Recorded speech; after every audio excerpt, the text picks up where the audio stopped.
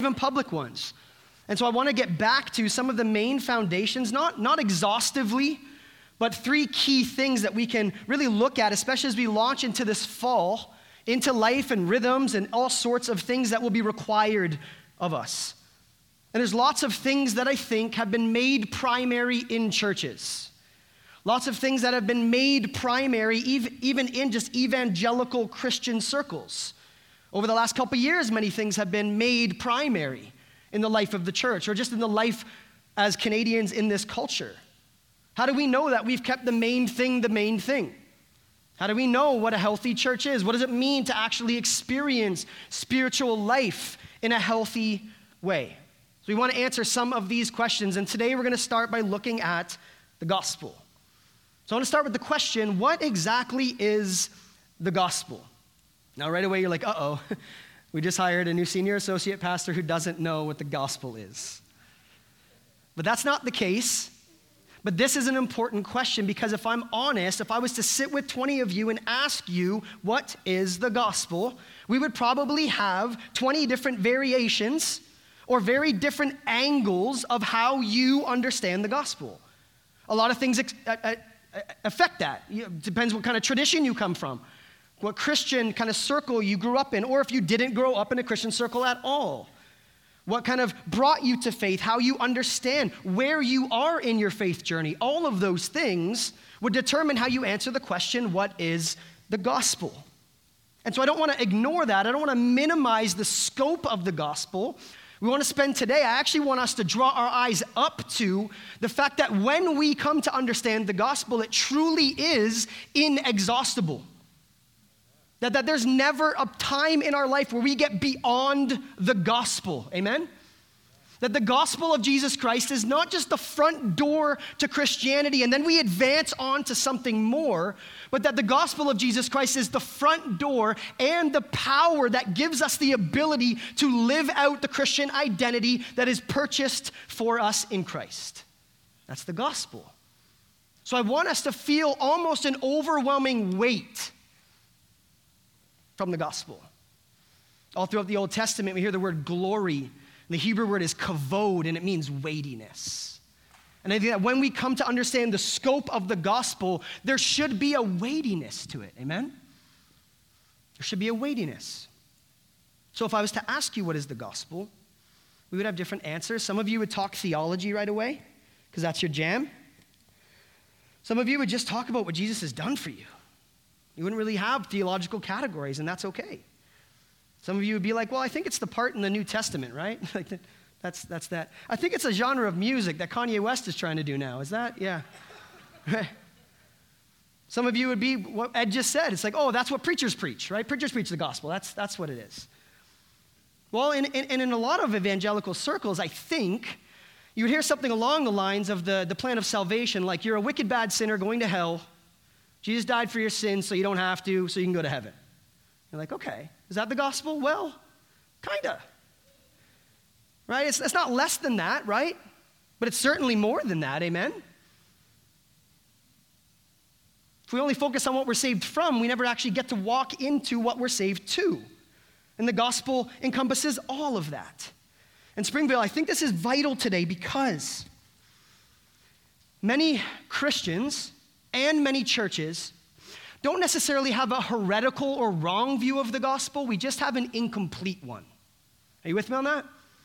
Have you ever felt the weightiness of that? Of like, I think I should have this nailed by now. Like I should be able to explain the gospel a little bit better, right? You feel kind of the weightiness of that. I don't think our main issue is that we actually have just heretical gospels everywhere. I think it's that we often struggle with an incomplete one. And I think that some of us, familiarity with the gospel, over familiarity can breed apathy.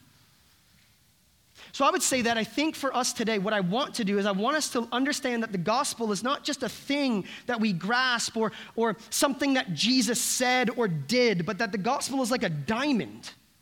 And that depending how you turn it around, you get different aspects. And as light shines on it, it constantly shows its brilliance. That's the gospel.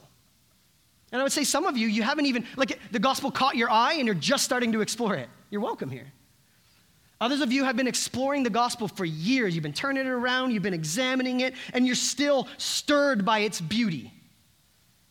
And others of us still are not stirred anymore. Or it's boiled down to, I was going to hell and now I get to go to heaven. But it doesn't stir you anymore. We want to see the scope, the bigness, the uniqueness, the power, the beauty, the weightiness of the gospel. Paul in 1 Corinthians 15 calls the gospel of first importance. Like, this is a big deal, amen? Like, this is the main thing. It's of first importance. Why is this such a big deal? Why would Paul call the gospel of first importance? Well, I think it's that because if we don't get the gospel right, we can get Christianity wrong. And it's happening. It's happening everywhere. The last couple years have shown us lots of examples of what the gospel or what churches have made things to be about. Amen? So if we come back to the gospel, we have to get back and go, well, it's not just the front door of Christianity, it's the whole Christian life. It's not just the Jesus part that we get in a sermon or the Jesus part that we get in the New Testament, but it's the entire redemptive story about the God who pursues and saves rebels. That's the gospel. It's not just what we respond to once, it's the thing that holds us every single day. All right, so before we explore this, let me pray for us to that end, because that is so important. Father, we thank you for the gospel. We thank you that you looked at lost, broken rebels, and you said, I want them as daughters and sons. And that because of that, you sent your son, Jesus. And that he has come to do what we cannot do, to live how we cannot live, and that in him we are free. We thank you for the working of the Holy Spirit in the gospel, that you change us, you turn our heart outward to you instead of inwards to ourselves, and that you bring us to a place of desperation and neediness and dependence upon you. So this morning, regardless of where we are in our current understanding of the gospel, I pray for more. I pray, Spirit, you would show us more. You would open our eyes. You would open our ears. You would give us ears to hear and eyes to see the beauty of you, Jesus. We ask all these things in the only name that matters, in Jesus' name. Amen. All right, so what is the gospel that Jesus announced? That's all we're going to accomplish today, okay? What is the gospel that Jesus announced? Now, it's vital to start here because, like I said, if we don't start with the gospel that Jesus preached, we might end up with a gospel that Jesus didn't. So, I love how Mark opens up his gospel biography about the gospel. Watch this. Mark 1, verse 1. The beginning of the gospel of Jesus Christ, the Son of God. Pause there. That's all we're getting this morning. Okay? Now, this is packed. Like, this sentence is packed. Not only is it the summary and the title of Mark's biography about Jesus, but notice he doesn't start with a genealogy about Jesus of like who is his grandma and his mom and his, right? Like, he doesn't start there like Matthew and Luke do. He also doesn't start with theological significance around Jesus showing up like John does, but he starts with the key word. This is the beginning of the gospel. Now, to understand why that's a big deal, we have to understand that the first century audience would have been very familiar with the word gospel. The word is euangelion. Say euangelion. You sound good. And it wasn't a religious term. It wasn't a spiritual term. It was actually a socio-economic military term. Euangelion was a good announcement that would go out to a people to say, hey, we won. We won a war. Or, hey, the famine is over. Or, hey, there's a relief of some tyrant that used to reign over us, and now he's gone, right? So euangelion meant all of that. It meant something new was happening. It meant something earth-shattering and history-making was taking place. That's the good news. That's the euangelion. And Mark uses that here very on purpose because all throughout the first century, there's a famous Latin inscription that was found many centuries ago. And it said, the beginning of the gospel of Caesar Augustus. The beginning of the gospel of Caesar Augustus. He's our hope, right? That's how we are going to finally have relief. Caesar is going to do it. The emperor will save us. And Mark is using this intentionally, but like, no, he's not. That's not the king we need. That's not who we need to rule and reign. He is not the one to deliver us because Jesus is here. There's also a famous statement, euangelion divi filius. If you can memorize that and then say it to your friends, they'll sound very impressed. Euangelion divi filius, which meant the good news of God's son. And to us, we're like, oh, Jesus. And it's like, no, that was about Caesar. That was on their money. It's the good news of God's son. He's going to save us. So Mark is packing so much into this sentence to make a very important statement, because by starting like this, listen, by starting like this, Mark is not just announcing the gospel, he's also confronting alternative gospels of the day. He is confronting competing views of the good life. Competing worldviews that would come at you and say, this is how you find fulfillment. This is what you should put your hope in. This is how you live life to the fullest. And Mark is saying, but the good news is here. He's confronting the alternative gospels. He's confronting some of the other things that were floating around in his cultural moment. And it's amazing that he's doing that. Some examples for us today is the gospel of the left or the gospel of the right. Political solutions is what we need to put our hope in. The gospel of postmodernism, the gospel of postmodern gender theory, the gospel of a certain socioeconomic bracket that you need to reach in order to be fulfilled, the suburban dream, keeping up with the Joneses, whatever it is, the gospel of decadence and entertainment and just more and better. Church, there's tons of gospels floating around that are competing to form our view of the good life. And under many of the cultural gospels that we see today in our Western culture, sounds a lot like this. Happiness is found inside of you. It's when you discover your authentic self. It's based on what you want, what you think, what you believe, and what you feel, and that is the greatest good, so go and do you. That's the gospel of our day. The centerpiece of our Western culture is the self. The centerpiece of our Western culture is us. Self-esteem, self-image, self-actualization, self-empowerment, expressive individualism, find truth, meaning, purpose, looking inside of yourself. And then, by the way, tell the universe what to do. You caught that one? How'd you get here in life? I manifested it. You manifested it? Yeah, like I just told the universe what to do and it did it. Whoa, you're amazing. But honestly, if we pay attention enough to some of the cultural gospels, we'll understand that at the centerpiece of it is self. And notice how the gospel of Jesus Christ starts by pointing us not inward to ourselves, but away from ourselves. Did you catch that? At Springville, the church needs to understand that the gospel constantly, only, and forever will be about Jesus. The gospel is announced by Jesus. It's accomplished by Jesus. The gospel is entirely about who Jesus is, what Jesus said, how Jesus lived, what Jesus accomplished, and what Jesus will finish when he consummates the kingdom rule he invited us into. Amen. Amen. That's the gospel. It's not done. We're in the middle of the gospel. We get to experience the power of the gospel. So hear me, this is not a rebuke, this is a loving correction. If your understanding of the gospel starts with you and is focused on you, at best it's an incomplete view of the gospel. Are you with me on that? It's an incomplete view of the gospel. And it's so subtle, church, because self can determine so much about the Christian life and we not even see it.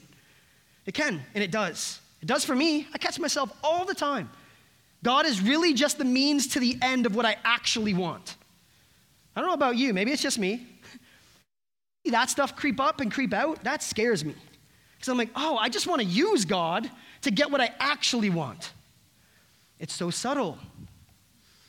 The result of this consumerism and individualism in our culture is that we can actually, without even seeing it, have God become the means to the true end, and my relationship with God ultimately be focused on me, on my struggles, on my family, on my marriage, on my money, on my career, on my future. Are all those bad things? No. But are they the main thing? No. The gospel is not leaving us with an excessive focus on self and a preoccupation of what God can do for us, but actually a preoccupation with him. That's the gospel. Self-sufficiency is a sermon of our culture. It's a bad one, but it's a sermon of our culture, and the gospel is the opposite because it starts with drawing our attention to Jesus. That's the first thing that's happening here. The second thing that happens in Mark is we see a few verses later, the first time that Jesus announces the gospel. That's important, right? So we're like, okay, the gospel's about Jesus. Well, what does Jesus say about the gospel that is about him? If you look a few verses later, down in verse 15 of Mark 1, Jesus went into Galilee proclaiming the what? The good news, the gospel of God. And he said this, the time is fulfilled and the kingdom of God has come near. So repent and believe the gospel. Repent and believe the good news. Now, this idea of the time being fulfilled is that something's happening now, but it's the thing that's happening now that's going to change everything for everyone. There's a special moment happening. Something's within reach now. That's why Jesus says that the kingdom is come near, that it's actually within reach. So Jesus points us to that, but then also points us back before he points us forward. That's interesting. Because if you've been given a gospel of like, oh, the gospel means I'm forgiven so I go to heaven when I die, and that's really the only real power of the gospel, what we have to understand is that before Jesus points forward, he points us backwards. Did you catch that? Even in verse 1, where Mark uses the word beginning. Now, when you think about beginnings, where does that kind of start to point you back to? The book of beginnings. That's a direct hyperlink. Mark is hyperlinking us all the way back to show us that this story is new, but it's not the beginning of the story. And he brings us all the way back to the garden. The beginning of the gospel is not in a barn with the birth of Jesus, but it's actually in a garden with the creation of everything. That's where the gospel begins. Now, real quick, we don't have tons of time, but in the beginning, you know the story, God, right? You notice that word in the beginning, God. The whole story is about God, not about how young or old the earth is, not about you and me, not about any of that, but the whole story is about God. This God speaks, he acts, he orders, he creates, he assigns function and role and beauty and uniqueness. And then we get to the most unique creative act in Genesis, and it's what? Well, let us make human beings in our image. Creates these human beings different than anything else that was created. These human beings are created to know God, to live life with God, and to represent and reflect what God is like. They're given a job description, right? They're given a task. They're not just given a title of image bearer, but they're also given a job. Now, that word image bearer is very, very important because in the ancient world, that was only used of kings. Kings were image bearers, right? Caesar Augustus was an image bearer of God because he was put there to represent God. But notice what Scripture does all the time. It doesn't hold up just key roles. It actually looks at the dignity of human beings and says, you're royalty because you were created to reflect me. That's wild. So it's very countercultural. It's very unique. That's what's happening there. Because in Genesis, humanity is given a royal title and task to reflect what God is like and then to go and rule over creation with God. What does that mean and why does it matter? It means that we're not self-defined, but that we're defined by our relationship with God, that we're created to know God and to reflect God. And in Genesis, what does it say? It's all good. Before it's all good became a 90s hip-hop slang, it was in Genesis. It's all good, baby, baby. That's right, it's in the Hebrew, it's right there.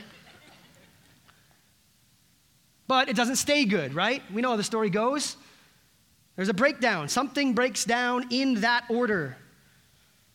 And sin enters the picture not as a moral issue of like you're doing bad things, bad. But sin enters the picture because of a relational issue. Sin enters the picture because of an identity breakdown. Sin enters the picture when humanity, human beings, women and men, exchange God's rule over everything for self-rule over something. And rather than live as image bearers, we build an image apart from God. So ultimately, here's how to understand what happens there in the early pages of Scripture. That sin dethrones God, enthrones self, and by that tragic exchange devalues both God and self. That's what happens with sin. And behind every sin is a mistrust of who God is and what God has said. And so across the pages of Scripture, across history, all you hear is the hiss of the serpent from the garden of, did God really say? And it's when we don't understand what God has said and who God is that we start to question who we are. And right from Genesis, we see that. The lie from the garden is that God's not God, that God's not good, that God's not for you. God doesn't see, he doesn't care, he doesn't hear. And ultimately, he's a killjoy anyway, so live your truth, do what's right and good for you, do you, take and eat. That's the lie from the garden. Does that sound familiar? Does that sound like it lines up with some of the cultural gospels of our day? The core problem from the garden is not that we do bad things. We do, right? We do. It's not that we do bad things primarily, though. It's that we settle for good things. It's that we settle for good things. C.S. Lewis said that we are half-hearted creatures, that we're far too easily pleased, that we were created for God, but that we settle. That we were created for a banquet, but that we settle for just making mud pies in the slums, he says. That we're actually far too easily pleased. That there's an impulse in us, a cosmic authority problem in our heart that looks to non-gods to give us what only God can. And here's the thing, though. They're good things, right? Money, success, career, romance, good things. Family, recognition, all of those things are good things, but when they become the main thing and we ascribe more value to them than God, they become a bad thing. And that's the story from Genesis. All throughout Scripture, we see this story pointing us forward back to Jesus, saying, non-gods overpromise and under-deliver. That's the story. And every day we see this in our culture because we want to put together an image of ourselves. We can't help it. We're made to image something. We're made to be image bearers. The novelist David Foster Wallace, who tragically died of suicide not too many years ago, was an absolute genius on a journey, said this, listen, in the day-to-day trenches of adult life, there's no such thing as not worshiping.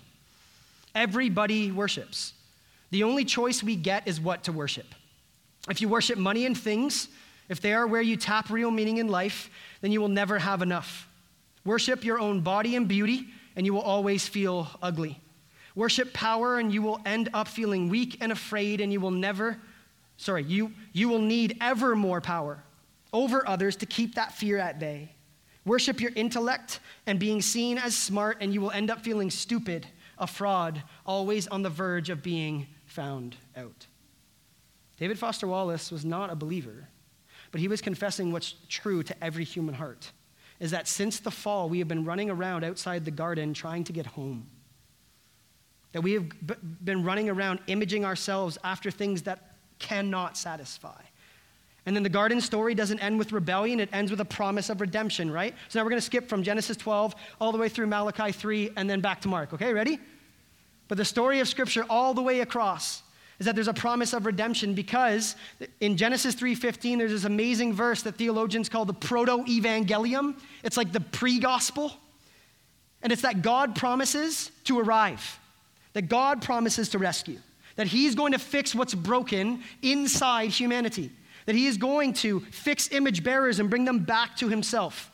And then Genesis 12 through Malachi 3, Israel's story is just the garden story writ large, right? That we see Israel not killing it, not doing well, not imaging God perfectly, but actually failing over and over and over again. And that provides us with the backdrop of the gospel of Jesus Christ. That cosmic authority problem that we see throughout all the messy, weird stories in the Old Testament, you know the ones, right? All of those ones lead us to the place in all four Gospels that Jesus comes on the scene, and the message of the good news is that the kingdom is available because the Son of God is here. Is that not good news? And Mark is saying, no, Rome, Caesar's not going to do it. It's not going to be a political fix on this. It's not going to be a socioeconomic fix on this. We need more. We need the image of God. We need the Son of God. We need Jesus' gospel, which is focused on him saying, I am king. God is becoming king again. That's the gospel. Colossians 1:15 through 20, the Apostle Paul writes this beautiful unpacking of this image of God focused on Jesus. Watch this. He, Jesus, is the image of the invisible God, the firstborn over all creation. For everything was created by him in heaven and on earth, the visible and the invisible, whether thrones or dominions or rulers or authorities, all things have been created through him and for him. He, Jesus, is before all things, and by him all things hold together. He is also the head of the body of the church, us. He is the beginning, the firstborn from the dead, so that he might come to have first place in everything. For God was pleased to have all of his fullness dwell in Jesus, and through him to bring back everything to himself, whether things on earth or things in heaven, by making peace through his blood shed on the cross. Amen. That is the gospel, that Jesus would be preeminent, not just prominent, but preeminent. And if Jesus is not preeminent, supreme, what can happen is we can invite Jesus into our heart instead of laying our lives down at his feet. And Jesus shows up and says, the king is here. The key to his kingdom is paradoxical, though, because it's an invitation into a totally different type of power, right? Not a superior power of the same kind as Rome, but a totally different type of power. And rather than sit on a throne, Jesus gets off the throne and hangs on the cross. He takes his crown off as king, and then he puts on a crown of thorns. Rather than come and demand service from subjects in his kingdom, he lays his life down for his subjects so that he can pick it back up again and give them life so full that death will not have the last word. That's the gospel of Jesus Christ. And rather than have a logo, if we had a logo of the flag, right, of the kingdom of God, it wouldn't be a sword, it wouldn't be a throne, it wouldn't be a money sign, but it would be the cross, right? He chooses that as the centerpiece of the gospel. The cross that signals that death and defeat and powerlessness and that you've lost. That's what the cross says. But Jesus' resurrection reverses everything. Every power that threatens life is defanged. Death doesn't get the last word, but neither does shame, and neither does guilt, and neither does anger, and neither does brokenness, and neither does injustice because of the cross. All things are made right. All sad things become untrue in the gospel. So Springville, according to Jesus, which is all that matters, the gospel isn't about us going somewhere when we die, but about God coming here so that we can live. Not that we don't go to hell, but that we get God. Amen? That's the gospel. Like now, it's available right now and forever. That's the good news, that the king is here, that God is made king again. That it's not just information that's religious and helpful and theological, but that it's actually an announcement of an invitation into the kingdom. So if you notice Jesus, when he announces the kingdom, he says, it's here, it's now, repent, come with me. He's saying, trust me, come with me, follow after me, embrace me as rightful king and live. That's the gospel. So here's what we're going to do. We're going to respond to that invitation. Maybe some of us have been sitting with the scope of it. We're feeling the weightiness of the gospel. I want to read some of Jesus' words from Luke 9 to really capture this invitation of what it is that we're responding to. Luke 9, verse 23 through 25 says this. Jesus said to all. Isn't that beautiful? Notice that there's no prerequisite already of like, no, but you got to kind of be like this. You got to grow up like this. You got to look like this. You got to talk like this. It's like, no. He said to all. Everyone is invited into the kingdom of God. What does he say? Well, if any of you wants to come with me, you must give up your own way. A reversal of the garden. You see that? Take up your cross daily and follow me. If you try to hang on to your life, you will lose it. But if you give up your life for my sake, you will save it. How do you profit or win if you gain the entire world but lose and destroy your very self in the process? God has always been after broken self-images. Those of us who would make life and our image built on anything that ultimately can't satisfy us. And Jesus says, deny that. Forget that. And he calls us to repentance. Some of you, repentance is a weird word. It's a bad word. It just sounds like anger. But all throughout Scripture, repentance is actually quite beautiful. It's an invitation to turn around. It's an invitation to turn away and trust God for his agenda in the kingdom over mine. It's to give up our self-rule. It's to dethrone ourselves and re-enthrone God where he belongs. So I don't know where that needs to happen for you, but that's the invitation of the gospel for us this morning. And the best part about this is that the gospel is within reach, that the kingdom is within reach, that the kingdom is available. So we come full circle that this is only the beginning of the gospel, Mark says. Why? Because he's not done yet. Amen? It's the beginning of the work of redemption. It's the beginning of Jesus saving and rescuing and sending. And every single time the gospel is announced, Springvale, it requires a response. Let us never grow tired or overly familiar with responding to the gospel. And we're going to sing now and respond. That's going to be part of our response. We're going to sing together. We're going to focus on this invitation, that this is the gospel of Jesus Christ, that we get to respond to the good news that he has already accomplished for us, that we work from a place of being loved, not earning love, that we work from a place of love that is freely given can never be taken away. That's the gospel. And the invitation that we're going to sing about right now comes from the words of Matthew 11. Another time when Jesus invites all people, and it says this, "Come to me, all you who are weary and burdened, and I will give you rest." The Message translation says it this way. Are you tired? Anyone? Are you worn out? Are you burned out? Come to me. Get away with me, and you'll recover your life. I'll show you how to take a real rest. Walk with me and work with me, and watch how I do it. Learn the unforced rhythms of grace, because I won't lay anything heavy or ill-fitting on you. Keep company with me, and you'll learn to live freely and lightly. This is the gospel. Let me pray for us to that end. Father, you don't love us and pursue us and save us because we're great kids, but because you're a good dad. That you've adopted sons and daughters who need to be reminded of who we are because we belong to you. And the gospel changes us because it changes who our life belongs to. Thank you, Jesus, for the work that you have done to accomplish that we can work from our identity and not for it. And Holy Spirit, right now, as we respond, as you convict our hearts, as you stir our hearts to the gospel, that you would reveal to us where we need more of you, more dependence upon you, turning away from our self-rule and rightly putting you into the rightful rule that is yours as King of our lives.